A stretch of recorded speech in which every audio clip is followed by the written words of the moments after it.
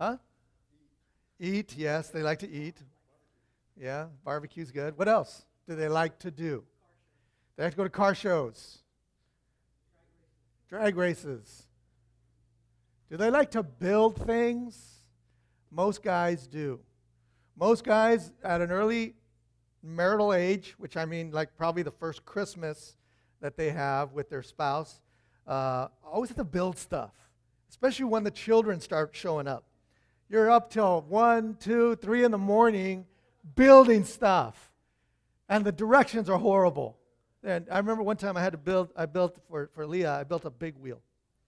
And they didn't tell you in the instructions that once you put the caps on the front, you can't take them off.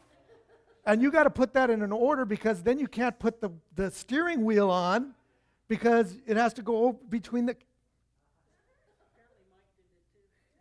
Yeah, I did that. Luckily, my dad has a bunch of tools that I'd been able to inherit, but before that, I had my own kind of tools, and I had to grab some vice scripts and a hammer, and it took me an hour and a half to get those 2 little pegs out from a toy that they were getting in about an hour and a half when they woke up. And she better like that toy. Yeah, well, she actually rode to school on it. But anyway, that's all different. Sorry, but... But we like to build stuff. And here in this section of Scripture, we're now changing in the next, until we finish Exodus. We talked about divine redemption, the beginning of the book, how God redeemed his people. There was a whole section of Scripture in Exodus about that. And then we just finished last week divine, I just went blank. Anyway, now we're into divine redemption. Divine redemption. Then we went into divine something. I'll get it in a minute. But then now we're into divine worship. There it is. It was divine law. It was the law of God given to his people. And it was the commitment and the covenant that we ended up with last week about giving that connection with them and him being their God and them being his people. We talked about how close do you want to get to God. Remember, that was last week. Well, now we're going to switch gears now, and we're going to get into divine worship. Now that we have a connection with God, okay, all you Christians here this morning, now that you have a divine connection with God through the Holy Spirit, through Jesus Christ, your sin has been taken care of. God has made a covenant with you to forever be with him. Now it's time to worship. Now it's time to give him his due. Because now you're clean. Now you can enter into the Holy of Holies. Now you can enter into being with God and him with you. And so in this section of Scripture, starting in verse 1 of chapter 25, we're going to just go through 1 through 9, we're going to talk about the tabernacle of God. And it's going to go on for quite a few sections, all the way to chapter 31, verse 18. But we're going to take this first section and talk about the tabernacle of God.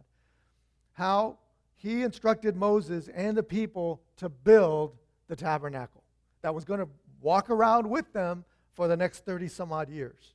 So it had to be mobile. And then we're going to talk about, after that, in a while, we're going to talk about the golden calf. How man decided to build his own God. We'll talk a little bit about that. And then finally, we'll talk about the building and the completion of the temple at the very end of their journey. Every man's need, every human, let me just put it that way, every human need is to have a place where they can meet with God. I don't know why that is, but we're built that way. We're built to be able to go to a place that we know God is there.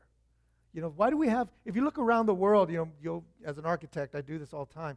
When we look at different places around the world and we look at places of worship, temples, mosques, all this other kind of stuff that's out there. When we look at those synagogues and things that were built, they all are a reflection of a place where God's presence is.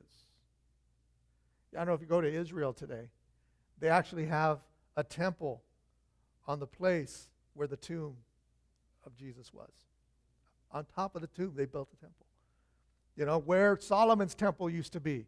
There's two things going on. Not only is there the Dome of the Rock for the Muslims, but there's also the Wailing Wall there, which is the foundation of the temple. And it says that one day in the book of Revelation, it says the temple will be rebuilt. That's when we know that it's time to go. when that happens, okay? Watch for that. And they've had plans to rebuild the temple for many, many years. Many years. I've actually seen the plans. Yeah, they're already drawn, they're done, they're ready to go. All they got to do is work around that dome. They got everything. They got everything they need. They're just waiting. So the time is near for that. But then we look at these places, and they give you a sense of awe. I've been to some of the greatest cathedrals in America. I've been to the Brooklyn Tabernacle. It is amazing how beautiful that place is. Gothic architecture, Romanesque architecture, all these different words that we use to figure out epochs of time when man would create these places like the church at Notre Dame, that are just amazing feats of engineering and architecture, but for the glory of God, for the worship of God. Some of the greatest artists in the world, history, painted murals in places of worship, right? The Sistine Chapel, where you have Michelangelo and the dome inside with the finger of God reaching out to the finger of man. We have great works of art because they inspire us. These places where we can meet with God. We need His presence, and we need a place. But here's the thing. God created a temple.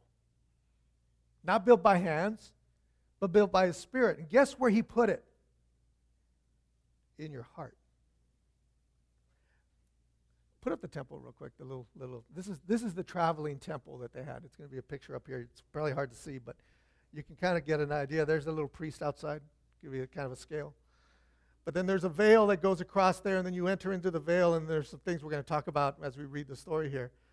But at the very end there, past the second veil, is the Ark of the Covenant, which is the place of Holy of Holies. And there's a process, as the priest would go through, the process that he had to get to that Holy of Holy place.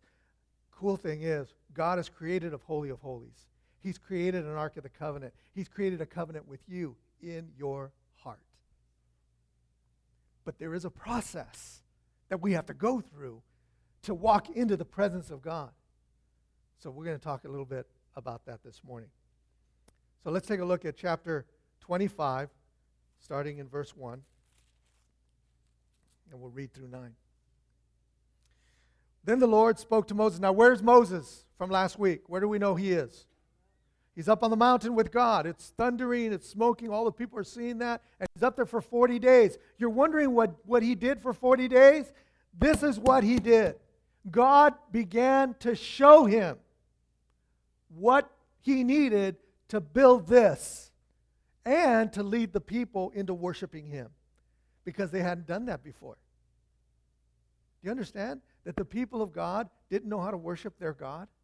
They only knew how to worship the gods of Egypt, because that's where they were for 400 years. We think, oh no, they always worship God. No, they didn't. They didn't have Passover before Passover happened, a day before they left.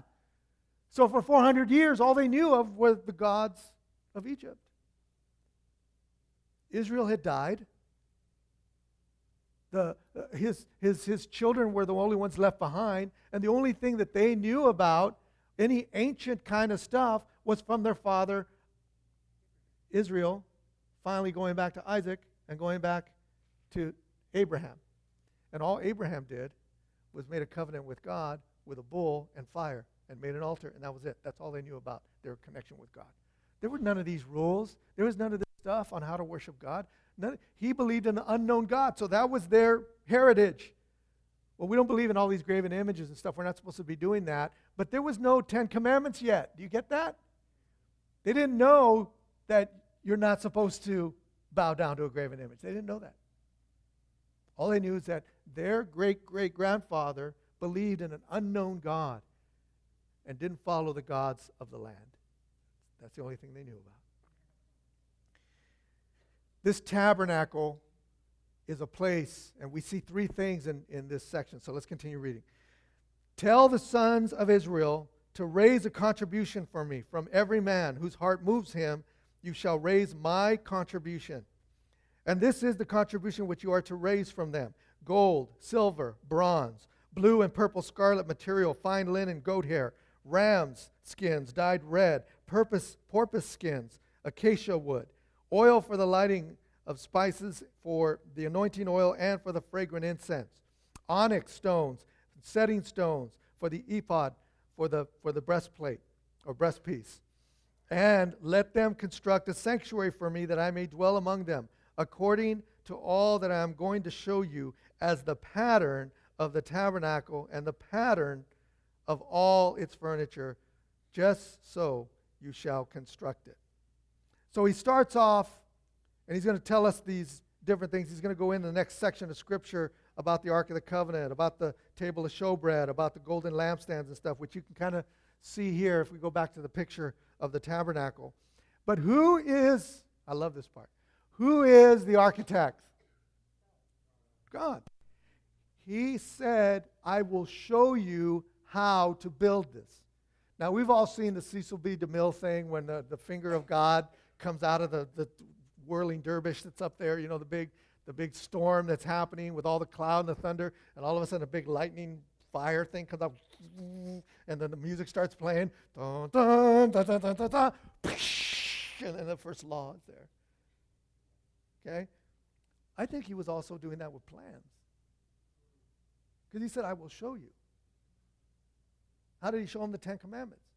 Dun, dun, dun, dun, dun, dun, you know, that would have been cool. The first actual drawing of the temple by the hand of God. Yeah? How about that for architecture? I like that.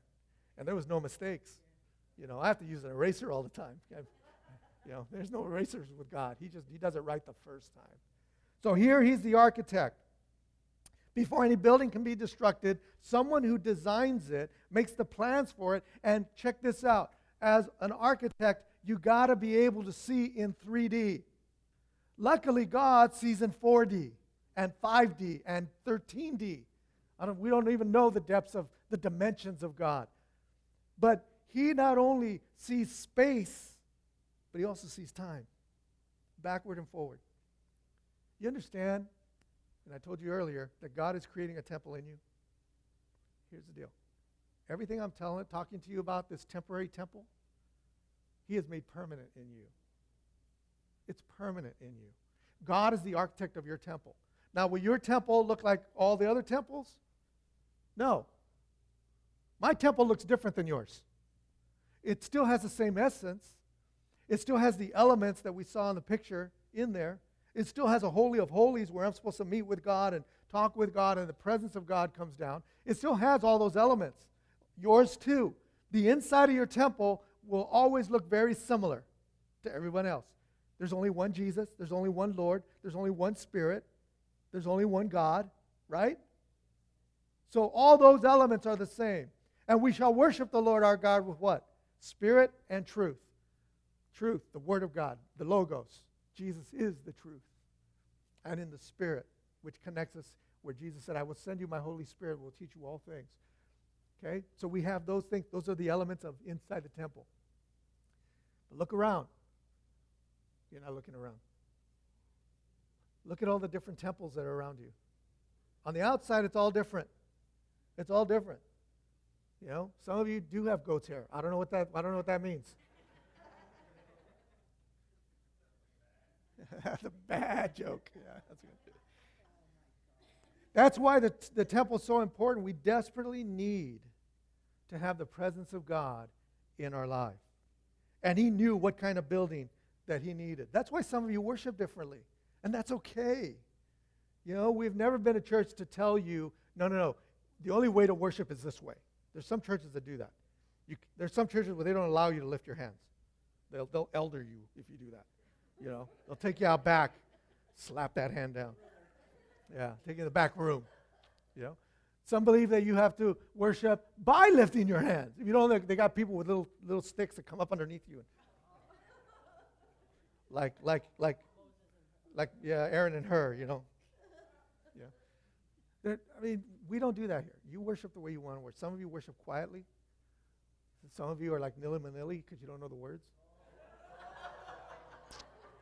You think I don't know. You think I don't know. You're like, You look like a Chinese movie. Yeah, it's dubbing it in, right? Yeah. Yeah, really. Where's our disclaimer? I need a disclaimer. Some of us, though, really go out there and worship. I mean, we had a couple here one time. They had tambourines and stuff like that. That was awesome. That's good. However you express, as long as it's true. As long as it's true. Jesus said, worshipers, my kind of worshipers, he said, will worship me in spirit and in truth.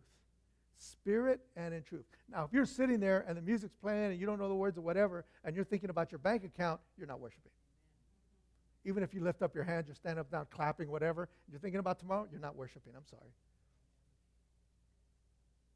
Worship is connected and focused on God and God himself. And truly having that focus as if no one else is in the room. That's worship. We worship before an audience of one. So, the architect is God, and he's building in you a place of worship. Now, in 1 Corinthians 3:16, verses 16 and 17, it says this, "Do you not know that you yourselves are God's temple, and that God's Spirit dwells in your midst? If anyone destroys God's temple, God will destroy that person. For God's temple is sacred, and you together are that temple." Now, we have our individual temples, and then we have a community temple. You understand that? There's your individual temple, and then there's the community temple, which we are now in together. And in that community temple, there's all kinds of differentness. When we find out later, when we have Solomon's temple built, the nations are invited to come to the temple. Now, there's certain sections of that. We won't get into that today, but there's certain sections of it where there's an outer temple, and there's where the altar is, and then there's the Holy of Holies, and only certain types of people can get into certain places in the temple. And that had to do with the Jewish people and the covenant that they've made with God versus those who did not make a covenant with God. But Jesus abolished all that. Do you understand that? When the veil of the temple was torn, he made access to God through him for all people. That's why we can look around the room. We have all kinds of different nationalities and economic status and all that kind of stuff, which is the temple of God. The true temple that we will see in the book of Revelation, that we will experience for all eternity. All are welcome as long as they have received Jesus Christ. All are welcome because he paid the price for us to be there. Now, the second thing we find out here is that he says that, verse 2, "Tell the sons of Israel to raise a contribution for me. From every man whose heart moves him, you shall raise my contribution." Who's supposed to give? A willing heart. Thank you. It's a great way to put it. Whose ever heart is moved. We're going to find out whose hearts weren't moved when we get to the golden calf. But whosever heart was moved, they were to give. They were to give. And they were supposed to give gold, silver, bronze, linens. They're in the middle of the desert. There's no Walmart there. There's no Tiffany's. There's no banks. There's nothing for them to go get this stuff. Where did they get it? They didn't go back to Egypt to get it. Isn't God smart? Yeah. He told them, okay, on the night of the Passover, after the Passover, the next day, you're going to go around house to house to the Egyptians, and you're just going to take their stuff. And they're going to give it to you willingly and say, get out. Isn't that awesome? God prepped his own offering. Hello? Clue phone. God prepped his own offering. Do you understand that every Sunday when you come to church and you give an offering, God has prepped his own offering? For some of you, he's given you extra money. For some of you, he's put you in charge of some savings. Whatever the case may be, he has prepped your offering. Are you giving it to him? Is your heart moved? If your heart's not moved, there's something wrong with you. Don't shout me down. You cannot keep it for yourself. It doesn't belong to you. God prepped it for you. It's like they had all this stuff from Egypt, gold, silver, brown, linens, all that stuff that he's asking for. They got from the Egyptians. It wasn't theirs. Now, I know some people say, well, wait a minute. They were slaves for 400 years and never got paid. All they got was room and board, right? All they got was their food, and they got a place to live. That's it. So they earned that. That's 400 years of slavery. They earned that. No, they didn't. They didn't earn anything. If they were supposed to have a wage, they would have had a wage. They suffered because of their disobedience. They didn't earn that. You guys don't believe me. What God told them to take to sack Egypt belonged to him. It was all his. And he said, just the ones whose hearts move them, bring that to me. I don't know if that was 10% of the people. We don't get into that yet.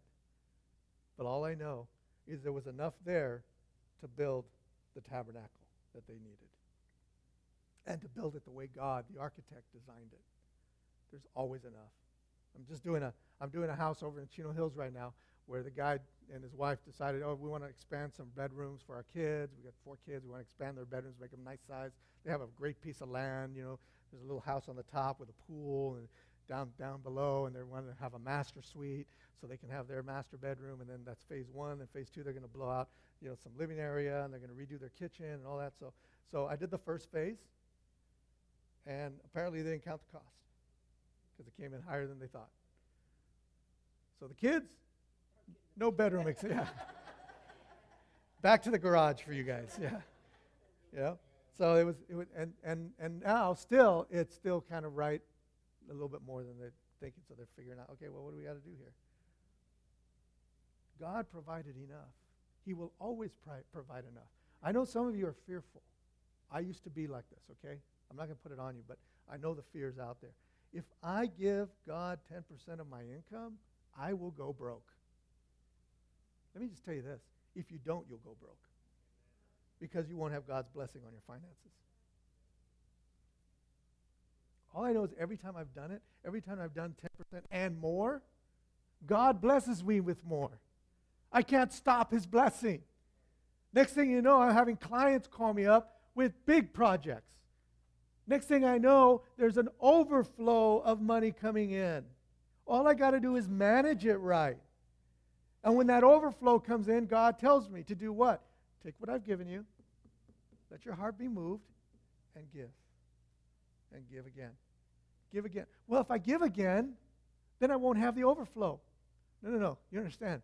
If you give again, I will give again. And you'll have more overflow. Isn't that great? Some of you aren't amening because you don't believe it. That's the economy of the kingdom. And so here he's asking Israel, I gave you the stuff, I want you to give some of it back to me. Would you be, I don't want you to raise your hand, just think. Would you be the one that said, no? I got this beautiful statue of Isis. Probably not the right term to use right now. Let's just do something else. Osiris. I have. That was the female, and then Osiris, yeah. I dodged a bullet there. Get it? Osiris. I'm going to keep that. It's all pure gold.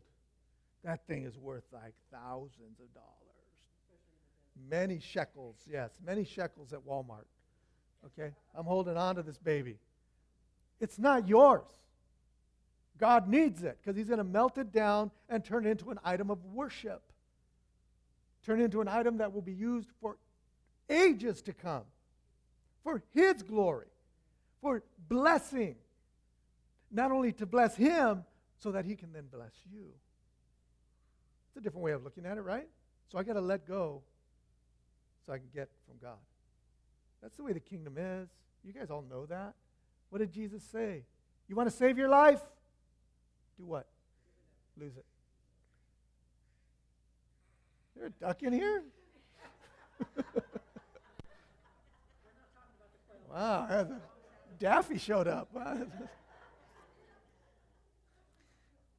You want to save your life, you have to lose it. You want to get, what do you have to do? Give. You know, do you guys want love? Do you want love? You want unconditional love? Yeah? Then you got to give it first. You can't sit around on the park bench waiting for unconditional love to show up. And you're being all crabby and stuff. You expect people to love you. You're a crab. People come up to you and start, loving you, and your eyeballs are like, and they want to pet. They want to pet you. What do? Done. Into the bowl with you. Yeah, these are SpongeBob sermons.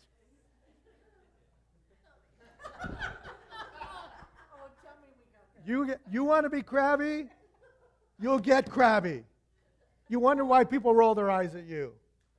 Okay? You got to give what you want to get. That's the kingdom. So now he's talking about the money that was supposed to be supplied by the people.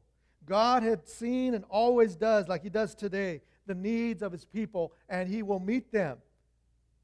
And he will make sure that you're able to meet his. He will make sure.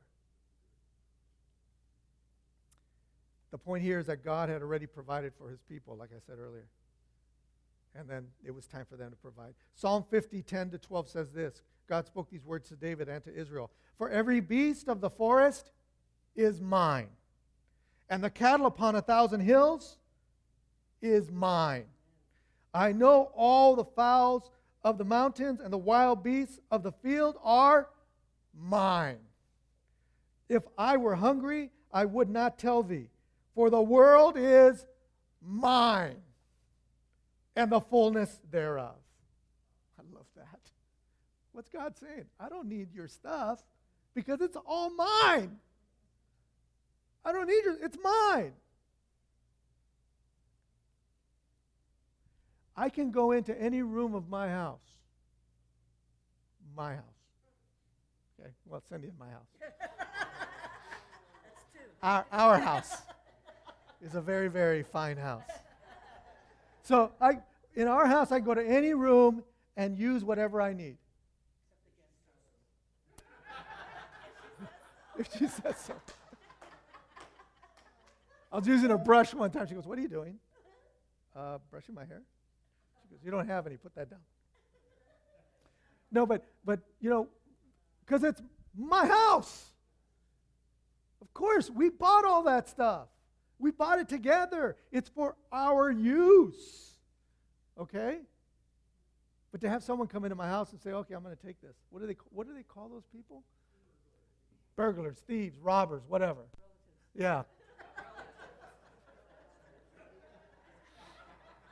Madeline is on a roll today. In Haggai 2, verse 8, it says this. The silver is mine, and the gold is mine, saith the Lord of hosts. I would encourage you to do something today. It's going to be very hard, very difficult, and you don't want to do it. I would encourage you to get wherever your finances are, your checkbook, if that represents your finances, the register, your budget, whatever represents your finances and all that's there. Maybe you go on your website where your bank is and you pull up your accounts. And you look at that. And you say, God, that's yours. What do you want me to do with that? How many of you would be scared to do that? Truthfully, yeah. You know why you're scared? I'll tell you why you're scared. You know why you're scared? Do you know why you're scared? Because you think it's yours. You have the audacity to think it's yours. What did I just read? I just read 2 scriptures that say it's not yours. Everything on this planet does not belong to you. Everything in your planet, your house, your control. Isn't under your control. Cindy and I just saw the movie a couple weeks ago, 2012. Remember that? I think it was called 2012. We just finally saw it. Yeah, we're a little late. But it's about how the world shifted access, and there's all this, earthquakes in California and volcanoes coming up in Las Vegas, which was pretty apropos. Anyway, but all this stuff happens, right? And it's all destruction, and it's all about this family trying to get out and save the world, whatever. But anyway, the point is, that could happen in a moment. A bomb can go off in your life in a moment. A life change in a moment. And many of us have had those things happen. An accident, getting fired, a death in the family, whatever. Something unexpected, and the bomb goes off. You can't control that. You can't control it at all. I so am grateful to God that He already knows my tomorrow. And He's prepping me today for my tomorrow. I'm so glad. I'm so glad I can say as Job, even though the Lord slay me, I will trust in Him. That's one of my life verses. Not that I think God's a bad God, that He's walking around just waiting to stab me in the heart. But it doesn't matter. My heart's His. He can have it. He can't do anything to me because I already know He loves me. I know He wants all of eternity for me. Trust me, I would trade you guys in right now for eternity in a heartbeat. Yeah, see how I am? Yeah. Yeah, thank you. And so would you. So would you. There is nothing on this planet that even comes close to what's waiting for me in heaven. Not even close. Trust me, none of us, when we get there, want to come back. There's a reason for that. Because it's so good. Man, the wedding feast of the Lamb alone is going to be a monster. Everything you want to eat, anything you want to eat. No calories, no gluten, none of that stuff in there. It's awesome. And you can eat as much as you want and you stay svelte. That's 2 big words today. Everything in the creation belongs to God. And how? I get very practical in my life, as you can tell. And I'm very passionate about practicalness. I really am. Maybe that's the dad in me. Maybe that's my architectural background. I don't know. But I try to really hone it down and make it simple. Really simple when it comes to my walk with God. And it may offend some of you. I understand that. But let me just throw this out there. If everything in my life belongs to Him, who in the heck am I to keep what He wants? What is wrong with me that I would keep what He wants?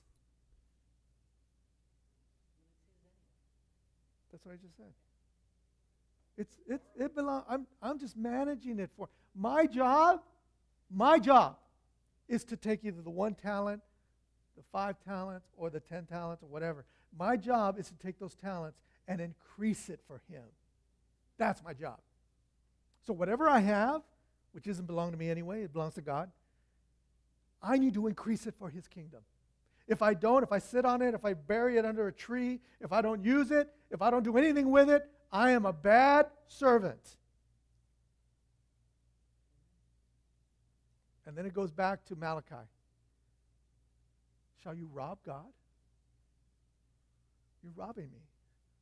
It's my stuff, and you're robbing me of my stuff, is what He told Malachi.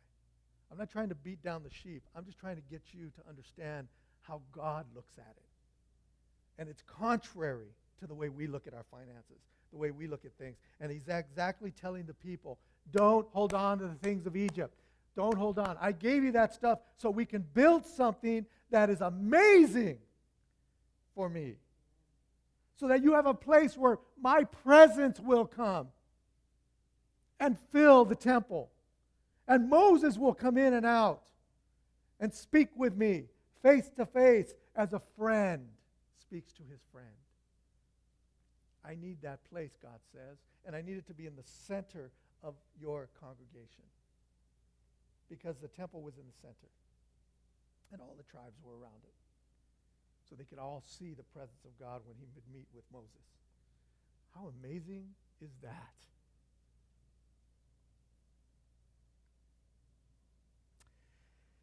Well,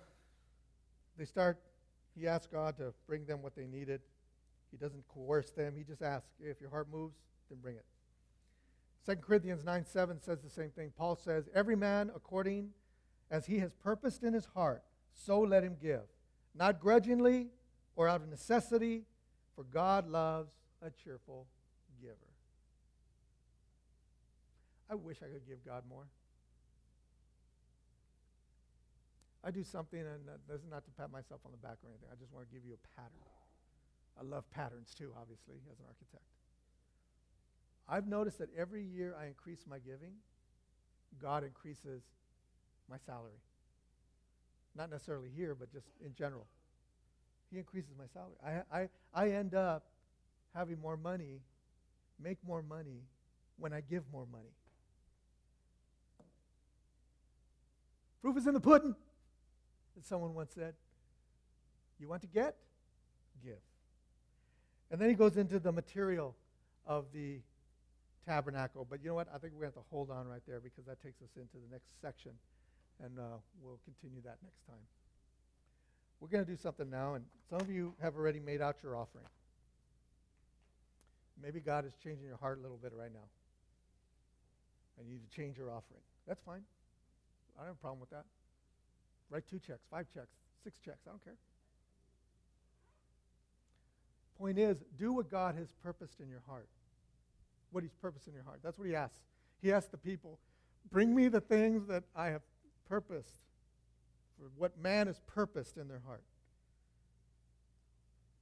Some of us give like every week. Some of us give every other week. Some give once a month. Some give once a year. But it's whatever God has purposed in your heart to give. The Apostle Paul told the Corinthians, hey, don't come empty-handed, but bring an offering when you fellowship with one another. When you come to get the Word of God, bring an offering to handle the things of God. So let's do that now. You've heard the sermon. Now it's time for us to respond. And let's do so in a way that is cheerful and grateful, but also expectant that God will do something with what we give. Amen? Amen. Let us pray. Father, I just thank you so much this morning for your grace and your mercy. Thank you, Lord, that you provide every good and perfect gift for us. That we are lacking absolutely nothing. Even when we think we're lacking, when we're out in the desert and it doesn't seem like we have a temple to go to. Lord, you've already provided all the things that we need. We just need to give them to you. Whether it's our time, our talent, our treasure, we need to give what is required. We need to give as you purposed in our heart. Nothing less and nothing more. A perfect gift for you. May we do so now, for we ask it in Jesus' name. Amen.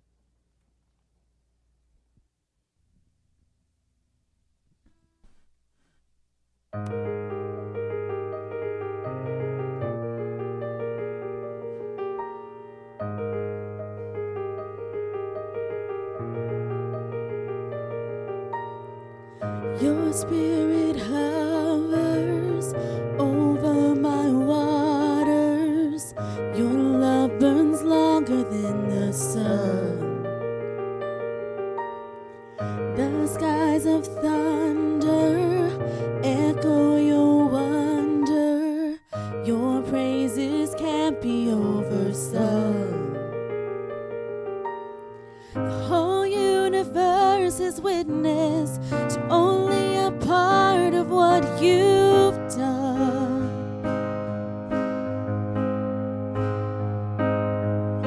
So let me rediscover you and breathe in me your life anew. And tell me of the God I never knew. Oh, let me rediscover you.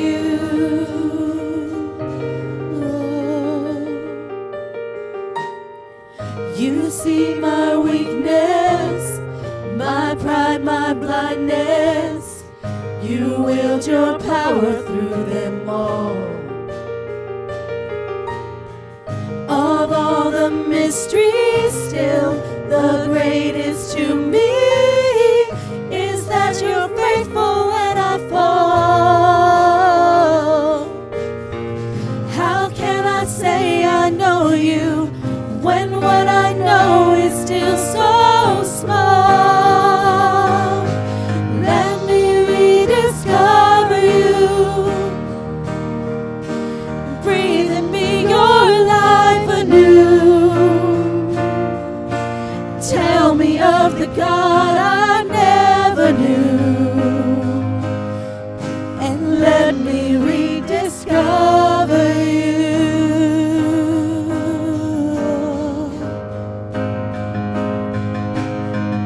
And we cry, holy, holy, holy, holy, holy, holy. Let me awaken to your majesty. Awaken your majesty. Glimmer of your glory. Let me abide in you.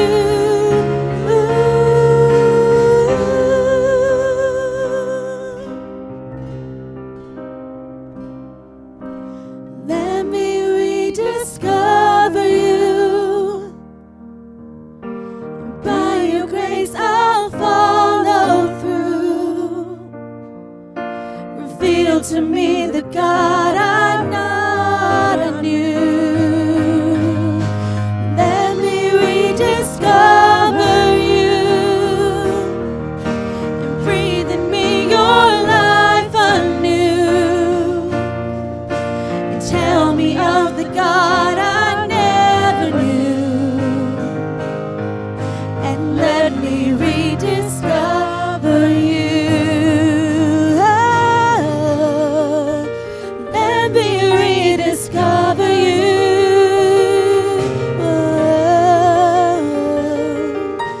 Tell me of the God I never knew. Jesus, let me rediscover you. Man. I love how we as a church respond.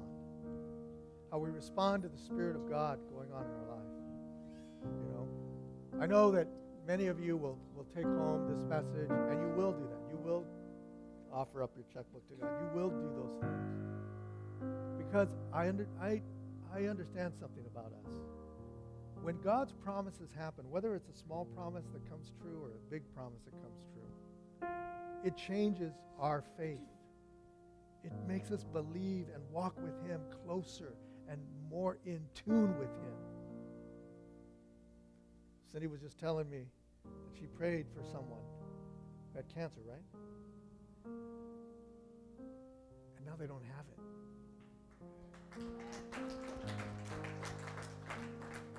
There's an agreement that happened between her and who she prayed for. And that agreement went to the ears of God. And God heard it and saw their faith. And by their faith, that person was made well. I have no idea about the person, whether they had faith or not. That's not the point. The point is two people got together and prayed and believed that God could do it. And He did it. Man, talk about having a faith builder. Huh? Now I don't have to worry about my bill for tomorrow because I know if God can heal cancer, He can take care of my bill tomorrow. If I can run 100 miles in 10 seconds, I know I can run a mile in a half a second. Probably doesn't match up. But anyway, you know what I'm saying. You probably know what I'm saying. I'm saying God is the God of big and He's the God of small. And many of you last week responded to the call to come forward and to lay down your life at the altar, to lay it down. And we have to continue to respond to God's leading that way. Because the only way we're going to grow with Him, the only way we're going to be more effective for Him, not only in our personal life, but as a church, is if we responding to the Word of God in our life. That will make you effective. And so let's continue to do that. It doesn't matter whether you're a new Christian or you've been a Christian since Moses' time. All right? It doesn't matter. We can all grow. We can all get closer. You know? I love the things that Billy Graham said after he retired because of Alzheimer's and stuff. He said he reads the Bible every single day and gets something fresh and new out of it. And then the guy was asking a question. He goes, well, my understanding is that you have memorized the entire Bible. You know every word in it. He says, yes, that's true. I have memorized the entire Bible. But I read it every day, and I find something fresh in it every day. That's what I'm talking about. He was and is a lifelong learner. So close to God. And I can imagine even now he's having special meetings with God. I want that. I hope you want that as a church. So I would like to have a special prayer. First of all, for the dads in the room. So if you're a dad, I'd like for you to stand, and anybody around you just kind of lay your hand on their back or whatever. If you're close to a dad, okay? Close to dads, yeah. Go ahead and lay your hand on their shoulder. Okay? Those of you who are not dads, maybe you can go find a dad and put your hand on their shoulder. Amen. Got a couple dads over here. Need a hand? Got a dad up there. Got another dad over there. All right. Amen. And I want to ask God's special blessing upon dads because there's a special calling when it comes to that. We're called to be the priest of the home. We're called to be the shepherd of the home. We're called to be the protector of the home. And it's hard. It's hard to be those things, especially now in this world. And I want to ask God's blessing that you will not only continue to be those things, but if you're not, that you would begin to be those things for your family, for those around you, in your work, wherever you are, as a representative of Jesus Christ. Father, I thank you so much for these dads who are standing. And Lord, I pray that, Lord, that you would guide them into all righteousness, that your Holy Spirit will fall upon them, Lord, in a way that they would be regenerated, renewed, that they would be strengthened, Father, for the tasks that you have for them as fathers. Lord, I pray that you would bring a connection with their children, an even deeper connection that they've ever had. If they're estranged, that you would bring mending and healing to relationships. Lord, that they would love as you love. They would stand for righteousness as you stand for righteousness. They would have compassion as you have compassion, and mercy and grace. But also I pray that you would give them wisdom and strength as well. So Lord, may you bless them this day. Watch over them and move them closer to you. Call them to your side so that they may be refreshed by your Spirit. Lord, help them to be that priest of the home. As difficult as that might be, give them the words to say, not only to their spouses, but to their children. Lord, make them the shepherd of their home, to watch over their flock, to watch over their space and protect them and feed them and take care of them, Lord. To go after the one who runs away and bring them back into the fold. Lord, I pray that you would also help them to be the guard of their home. The one who stands at the gate and doesn't allow evil in. May you protect them, watch over them, and give them all the tools necessary to be that. And I thank you so much for them. Lord, may your blessing be on them. In Jesus' name I pray. Amen. Amen. Thank you, everybody. Amen. In a few moments, we'll give you an opportunity to, if you need prayer for something, or maybe this prayer registered in you, and maybe things are happening in your life that you need prayer for, and I would encourage you to come forward as we worship and adore God. Let's truly give him some divine worship this morning. Amen? Amen. Come forward as you feel the need for prayer.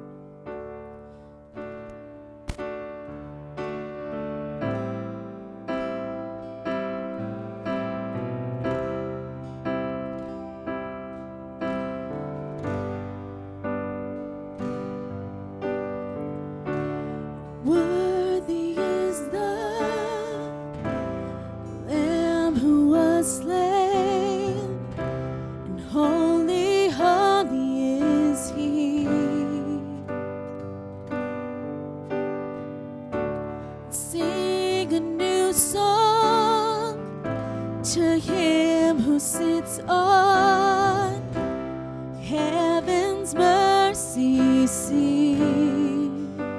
Sing that again. Worthy. Worthy is the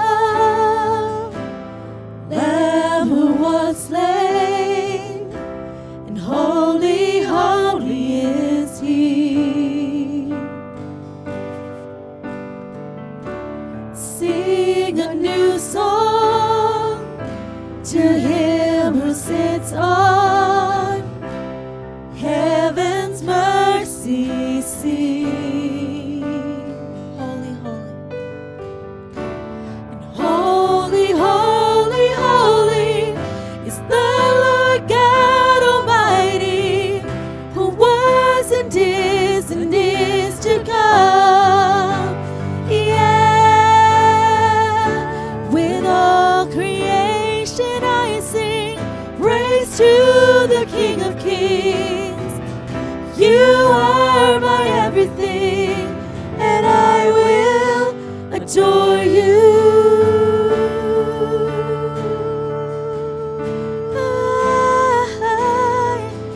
I will adore you. Yeah. Clothed in rainbows of living color, flashes of lightning, rolls of thunder.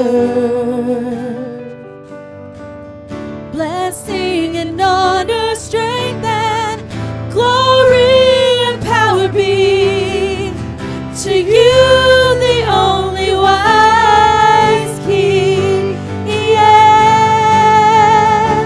And holy, holy, holy is the Lord God Almighty, who was and is to come.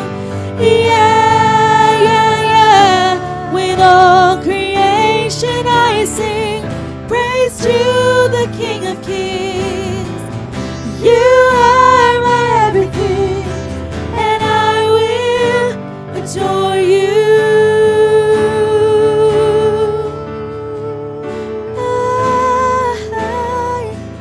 I will adore you. Yeah. Filled with wonder. Filled with wonder. Awestruck wonder at the mention of your name. Jesus, your name is power, breath of living water, such a marvelous mystery. Yeah, holy, holy, holy is the Lord God Almighty, who was and is to come. Yeah, yeah, yeah. With all creation I sing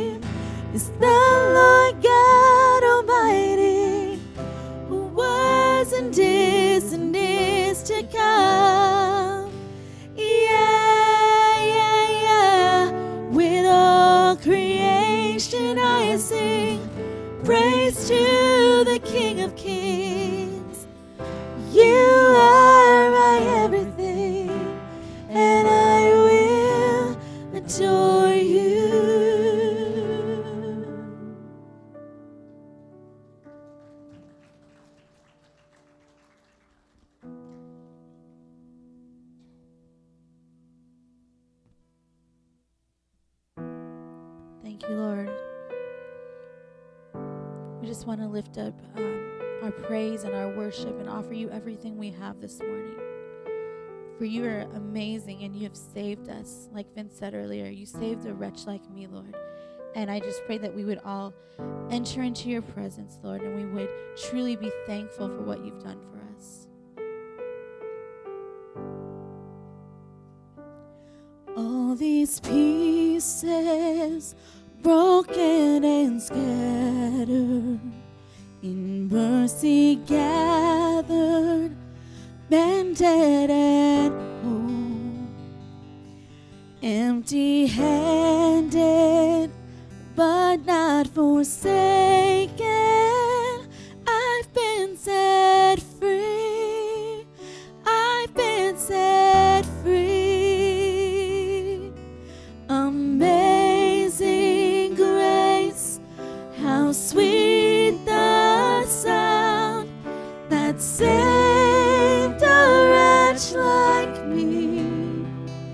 And oh, I once was lost, but now I am found. Was blind, but now I see. Oh, I can see you now.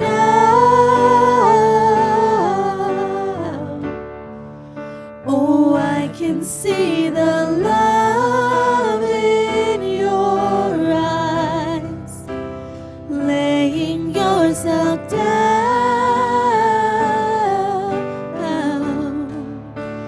raising up the broken to life.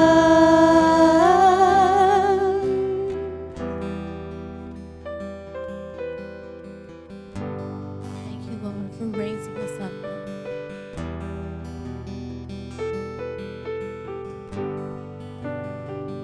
You take our failure, you take our weakness, you set your treasures in jars of clay.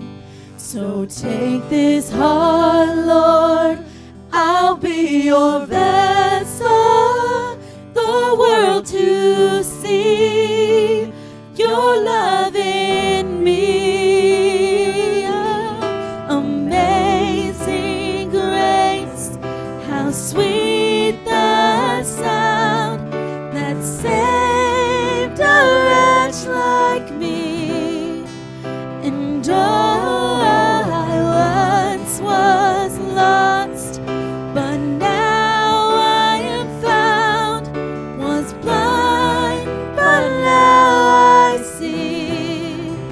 And oh, amazing grace, how sweet the sound that saved a wretch like me. And oh, I once was lost, but now I am found. Was blind, but now I see. Oh, I can see you now. Oh, I can see the love in your eyes, laying yourself down,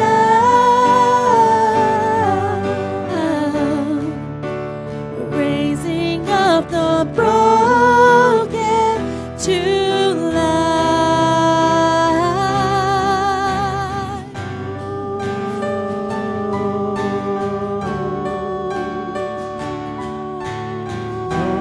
Thank you,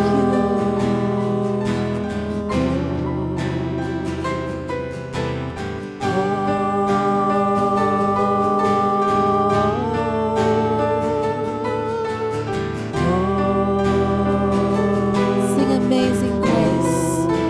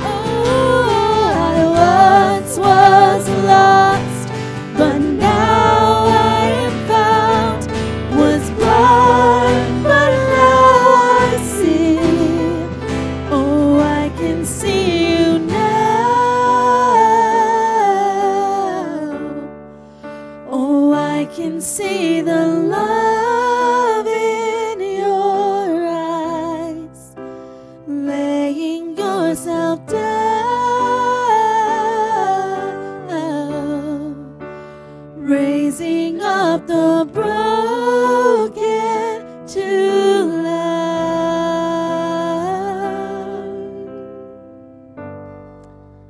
Father, I thank you so much for your presence here this morning in this temple. Even though this temple was made by hands, you are making a temple within us that is made by your hand. And may we enjoy you as our architect, the designer, and the builder of that new temple in us. And may we allow your light to shine through us this day and every day. For you are glorious, and you wish to glorify yourself in us. May we not hinder that process, but may we bow our will down to your will. For it's your will that will be done on earth as it is in heaven. And we want that. We thank you that we now have access to the throne of grace, to the Holy of Holies, to the mercy seat of God himself. Because of the blood of Jesus, our sins are forgiven. So church, I pray that we would walk out of this place rejuvenated, revived, and ready to be Jesus to a world that doesn't know him. I pray God's blessing upon all of you in Jesus' name. Amen. Amen. Have a great Father's Day today. Enjoy the day, dads, and I hope your children take care of you. God bless you.